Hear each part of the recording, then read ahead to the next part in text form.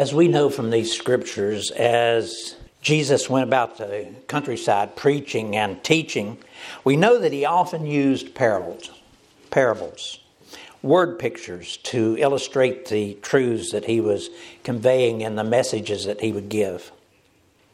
But strangely, and we don't know all of his reasons why, Jesus would sometimes also use those same parables to veil the true understanding of his words. Now here in this parable that Jesus gave, he did both.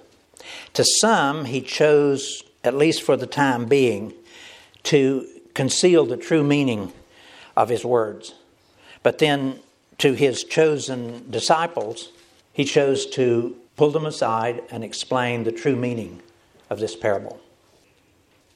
Listen, beginning in verse 4, when a great multitude had gathered, and they had come to him from every city, he spoke by a parable. He told them, a sower went out to sow his seed. And as he sowed, some fell by the wayside, and it was trampled down, and the birds of the air devoured it. Some fell on rock, and as soon as it sprang up, it withered away because it lacked moisture. Some fell among the thorns, and the thorns sprang up and choked it. But others fell on good ground, sprang up, yielded a crop 100-fold. And when he had said these things, he cried, he who has ears to hear, let him hear. And then his disciples asked him, saying, what does this parable mean? And he said, to you it has been given to know the mysteries of the kingdom of God. But to the rest, these other people that were gathered there that day, to the rest, it's given in parables, that seeing they may not see, and hearing they may not understand. Now the parable is this, Jesus said. The seed is the word of God. Those by the wayside are the ones who hear. Then the devil comes and takes away the word out of their hearts, lest they should believe and be saved. But the ones on the rock are those who, when they hear, they receive the word with joy. But these have no root, who believe for a while, but in times of temptation they fall away. Now the ones that fell among thorns are those who, when they have heard, they go out and they're choked with cares and riches and pleasures of life, and they bring no fruit to maturity. But the ones that fell on the good ground are those who, having heard the word with a noble and good heart, keep it and bear fruit with patience. I'd like to begin today with a story about an interview that television host Larry King conducted some years ago with Billy Graham. In that interview, Larry King asked Billy Graham, what are your thoughts as you watch all those people coming forward each time that you have an altar call? Billy Graham responded, I think about the parable of the soils. And with that, he began to explain this Bible account that we have before us today, the sower and the 4 kinds of soils. Billy Graham said he realized that not all of those people who were coming forward, though perhaps well-intending at the time, would actually be saved that day. Among those people, there was going to be a varied mixture of souls, some wanting to be saved, but others who simply were so unhappy with their circumstances of life. They knew that they really needed some kind of change to take place. They weren't necessarily seeking to know Christ, but they were willing to try anything to find some relief from their troubles.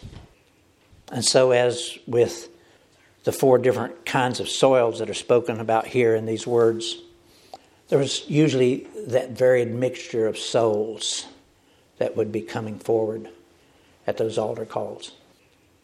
And because that was so, some of those coming forward would truly be saved, but then others, unfortunately, would not be. Now, why would that be so? Why will that perhaps always be so? Why would God not just save every one of them that came forward that day? The answer to that question is truly a mystery to us. But we do know that God is sovereign and that He makes choices about all the things that take place on this earth. And especially as he draws men and women to come to him. And always intermingled with his making of choices is the mystery of what we like to call our free will. Our free will. And somehow, both of those essential elements are a part of that equation. God sovereignly making choices and men and women exercising their own free will. And we're told clearly in Romans chapter 1 that within that mixture of God's choosing and man's responding to his call, each person is left without excuse for what takes place. Each person is held accountable for the decisions that they make. And the problems and concerns can be many.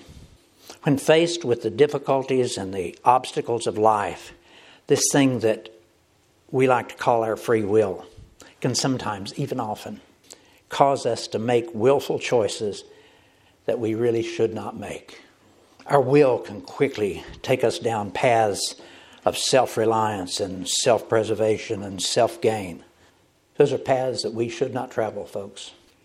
Just as with this first soil, we can make choices that will carelessly allow the devil to slip in and to steal away the seeds of the gospel that have been sown within our hearts.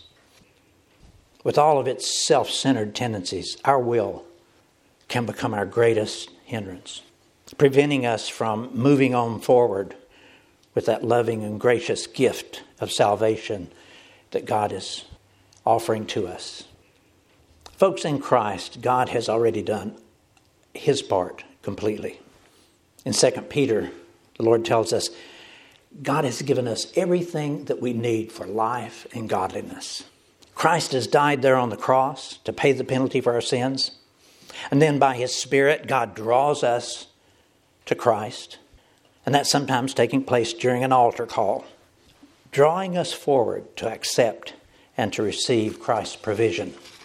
But still, even with all of that provocation and drawing and wooing, too often our will interferes and it takes control. And we turn and we walk away, incomplete in our salvation. Sometimes our rejection of Christ is intentional, but at other times it's subconscious. It's an unknowable response to us. But all the same, a decision is made for us to keep our life the way that it was without Christ. Now again, why would that be so? Why would we so foolishly reject eternal life with Christ? A life that's filled with blessings and joy while we're here on this earth, but also eternally in heaven. And to instead desire to keep our miserably wretched life of self-seeking and of dissatisfaction. What could possibly be the cause of such foolish behavior on our part? Some of those reasons are given here in this parable. Listen again to these words. Now the parable is this. The seed is the word of God. Those by the wayside are the ones who hear. Then the devil comes in and he takes away the word out of their hearts, lest they would believe and be saved. But the ones on the rock are those who, when they hear, they receive the word with joy, but they have no root. They believe for a while, but in times of temptation, they fall away. Now the ones that fell among the thorns are those who, when they have heard, they go out and they're choked with cares and riches and the pleasures of life. And they bring no fruit to maturity. Now in this first word picture, as the seed, the word of God falls on the soil of our souls, and our soul is of the kind that is described here as being by the wayside. The devil and his demons quickly descend on that word to keep it from piercing down deeply into our soul to bring about our salvation. Now, at first consideration, that would not seem possible, that demons could have power over God's word. And that would most often be true, because God's word truly is more powerful than Satan and his demons. But folks, listen. It's clear within these scriptures that God also makes certain allowances to Satan. God has given Satan a certain kind of kingship, authority over this world and over the world's activities. You can see it taking place every day. And in such cases, it's only as you and I would step forward to reject sin that Satan loses his power and his ability to control us. Now, in this seed that falls on the soil by the wayside, these people may truly be seeking a change in their lives, but their souls are still too wayward, too unyielded, too hard to receive the seed. And so the devil and his demons quickly come and take away the word out of their hearts so that they will not believe and be saved. Folks, yes, you and I are always ultimately accountable for the choices that we make. But we should also know that there really is another element that's always at work. It's Satan and his demons. You may not want to believe in them even, but Satan and his demons are ever and always present. And they're busily working to steal God's blessings away from us. How do we know that? Jesus just said that. That's how we know that. Now look again at the passage. This next cause for a turning away, not receiving God's salvation. The second soil, the rocky soil. Verse 13. The ones on the rock are those who, when they hear, they receive the word with joy. But these have no root, who believe for a while. Did you hear that? Who believe for a while. But in times of temptation, they fall away. Now again, by these words making reference to times of temptation, we can recognize that demons will always be at work to defeat us. But on beyond their efforts, this kind of soil reminds me of our flesh and our free will and how it will reach out to make most all the choices. And folks, as I mentioned a moment ago, we will always be accountable for those choices. Our flesh loves the things of this world. That's why God tells us to love not this world, neither the things of this world. Our free will in making choices will always be accountable for those choices.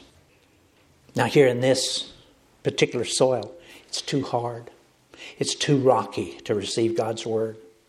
And that brings to mind the kind of work and mission that John the Baptist was sent to carry out. John the Baptist was sent ahead of the Lord Jesus to prepare ye the way of the Lord, to preach the need for the recognition of sin and for repentance from sin. Folks, listen. Repentance removes the rocks and softens the soil to receive the word of God. And as with this second soil, we might, when we first hear the word of God, get very excited about it. And to some extent even believe what we're hearing. But unless and until the soil of our soul has been softened by the Holy Spirit's conviction of sin, and until we begin to respond with repentance, we'll not be able to grasp the real need for all those demands that need to be met in our salvation. And as with this second kind of soil in times of temptation, we will fall away. Folks, a great warning must be taken about this kind of soil. Listen carefully and note again that we might believe for a while. And we might truly believe that we believe, even become regular churchgoers. But though we believe that we believe, our belief does not reach deep enough to bring about real salvation. And that's why we can fall away.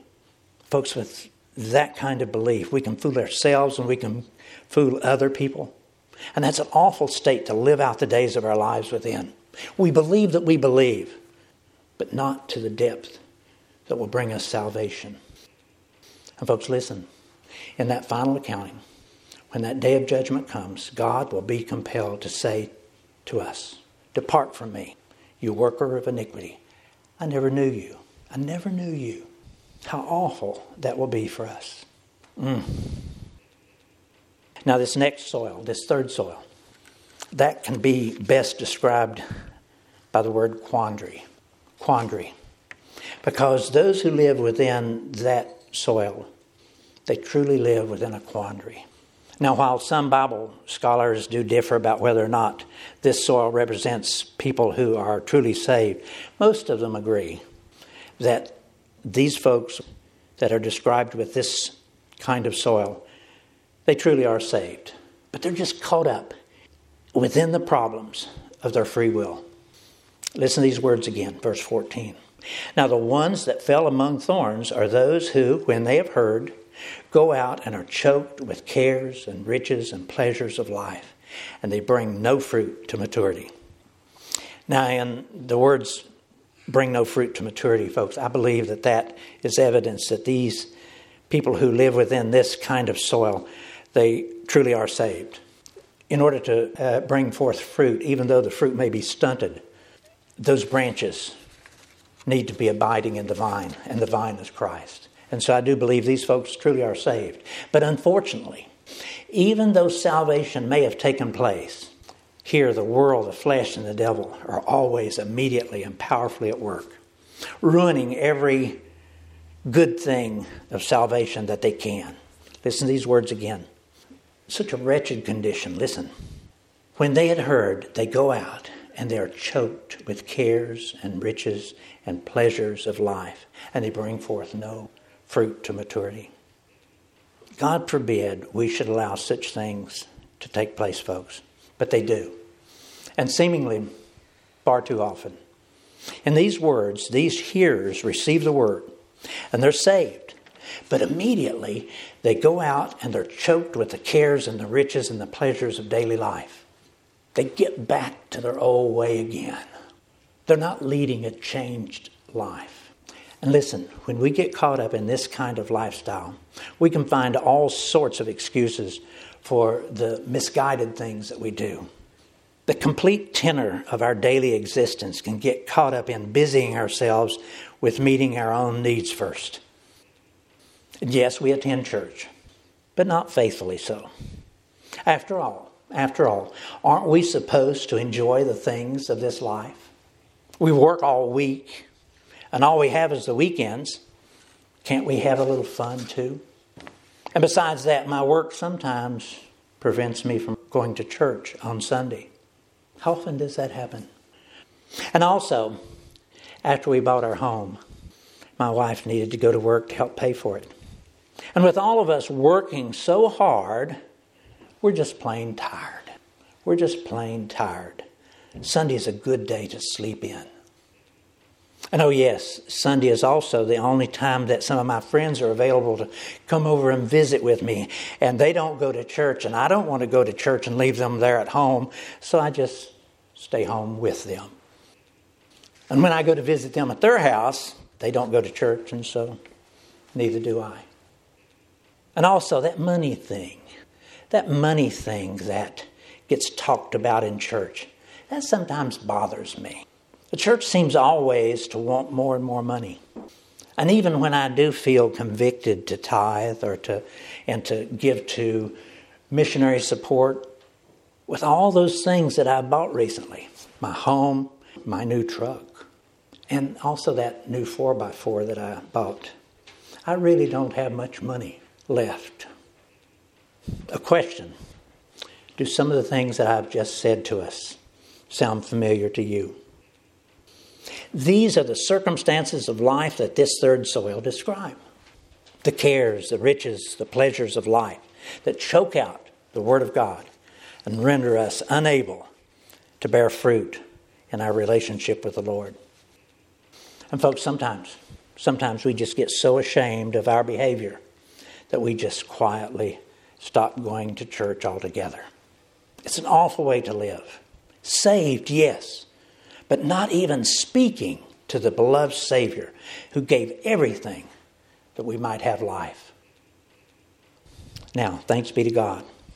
Thanks be to God we don't have to remain captive within that quandary of life. We really can surrender our life, our habits, our behaviors, our families, our friends, our finances to Christ, our Savior. And we can abide in the vine and begin to produce fruit. Fruit that is sweet.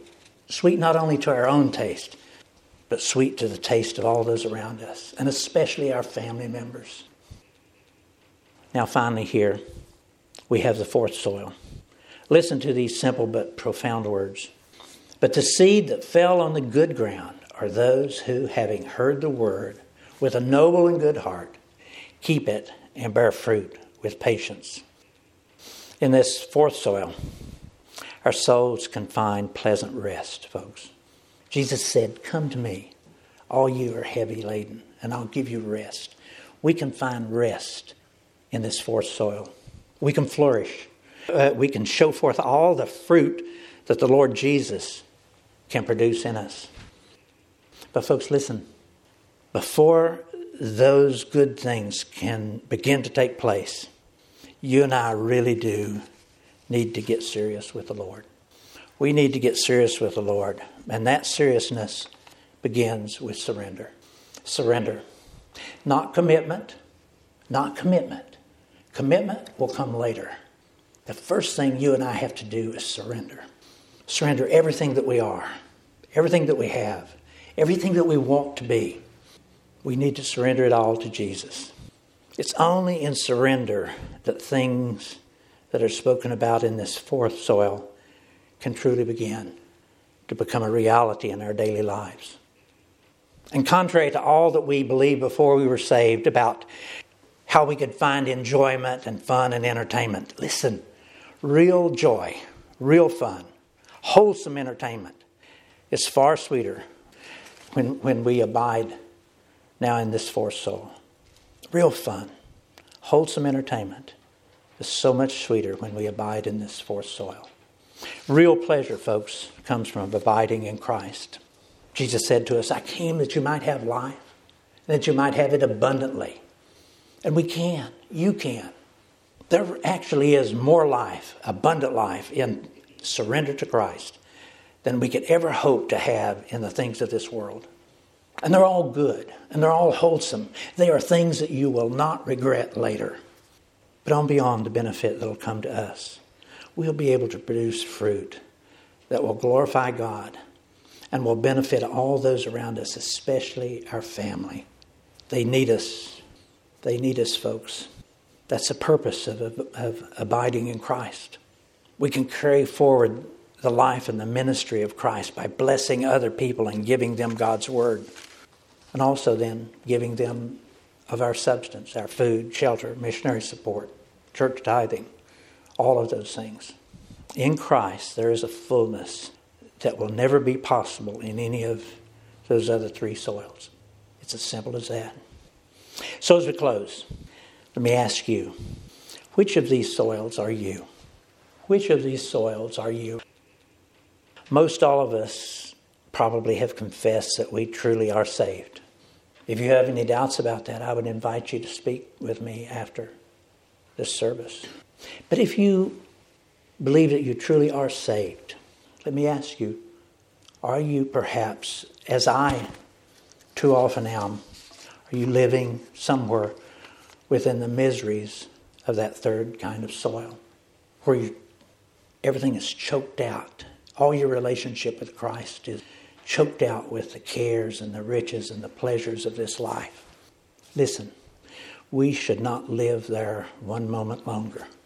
If that is where we are, we should not live there a moment longer. And so I ask you, I plead with you, won't you join with me in fully surrendering our lives to Christ, to living within this fourth soil, and to bearing the fruit that's in Christ alone? Listen to these words and we'll close. But the seed that fell on the good ground are those who, having heard the word with a noble and good heart, keep it and bear fruit with patience. Let's pray.